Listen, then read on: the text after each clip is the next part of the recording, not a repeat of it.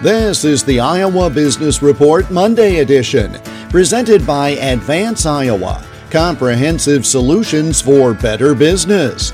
More at advanceiowa.com and search for Advance Iowa on LinkedIn and Facebook.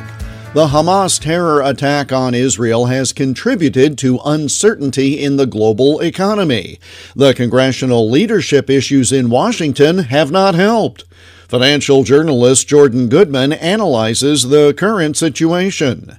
Completely new world. This has got the whole world in upset now. You got people protesting on behalf of Israel, against Israel. College campuses are divided. Some university presidents didn't come out strong enough for Israel. And so top donors are pulling millions of dollars from Harvard and Stanford and Penn and other places.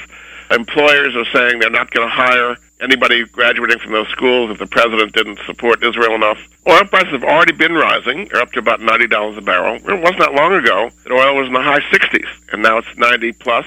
The big thing is if Iran really gets aggressive here and cuts off the Strait of Hormuz, that stops the oil coming from Kuwait and other places.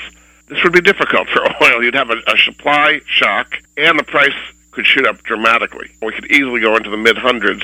Unfortunately, we are not energy independent as we were before, and we're being affected by this. I just don't see anybody being able to get the 217 votes needed to pass a House Speaker.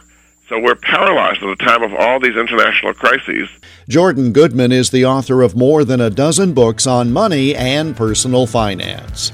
The Iowa Business Report is presented by Advance Iowa, educating, guiding, advising, and coaching Iowa businesses. Search for Advance Iowa on LinkedIn and Facebook. I'm Jeff Stein for the Iowa Business Report.